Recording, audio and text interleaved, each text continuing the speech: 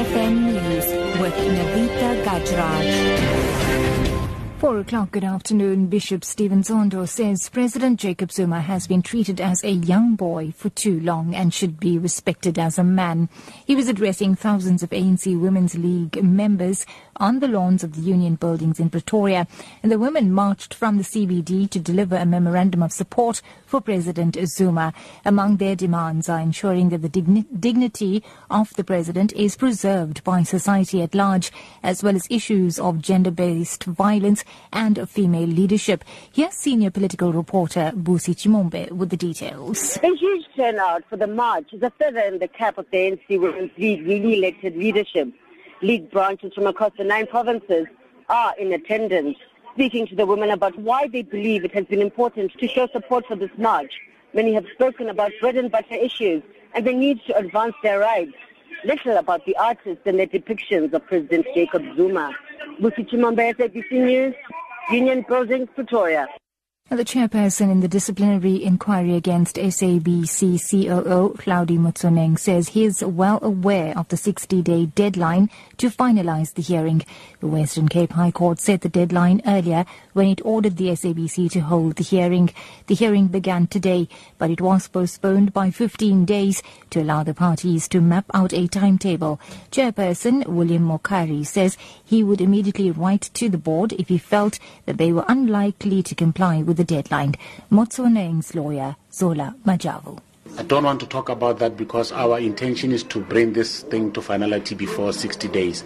But remember, there are other witnesses that may still have to be called, whose diaries we are not in control over. So I think realistically it may not endure for 60 days. But the indication from us as an employee representative has always been to finalize this thing quickly. We must respect the processes that must unfold and accept the fact that the chairman has given firm directives. In other news now, Western Cape police are investigating a case of murder after a 42-year-old British man was stabbed to death at his home in Greenpoint in Cape Town during an apparent house robbery. Here's spokesperson Captain FC van Wyk. Daniel Mardell was stabbed to death during a house robbery at his residence in High Level Road, Greenpoint. The suspect fled and is yet to be arrested. His partner, who was at home during the incident, escaped unharmed. And the last remaining British resident held at the Guantanamo Bay Detention Center in Cuba has been released and is on his way back to Britain. Shakir Amer had been held at the U.S. prison without charge for 13 years.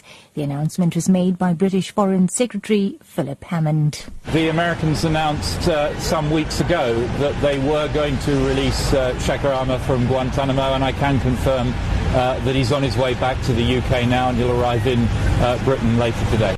And wrapping up, a Bollywood film on attitudes towards homosexuals in India will be shown in the country for the first time.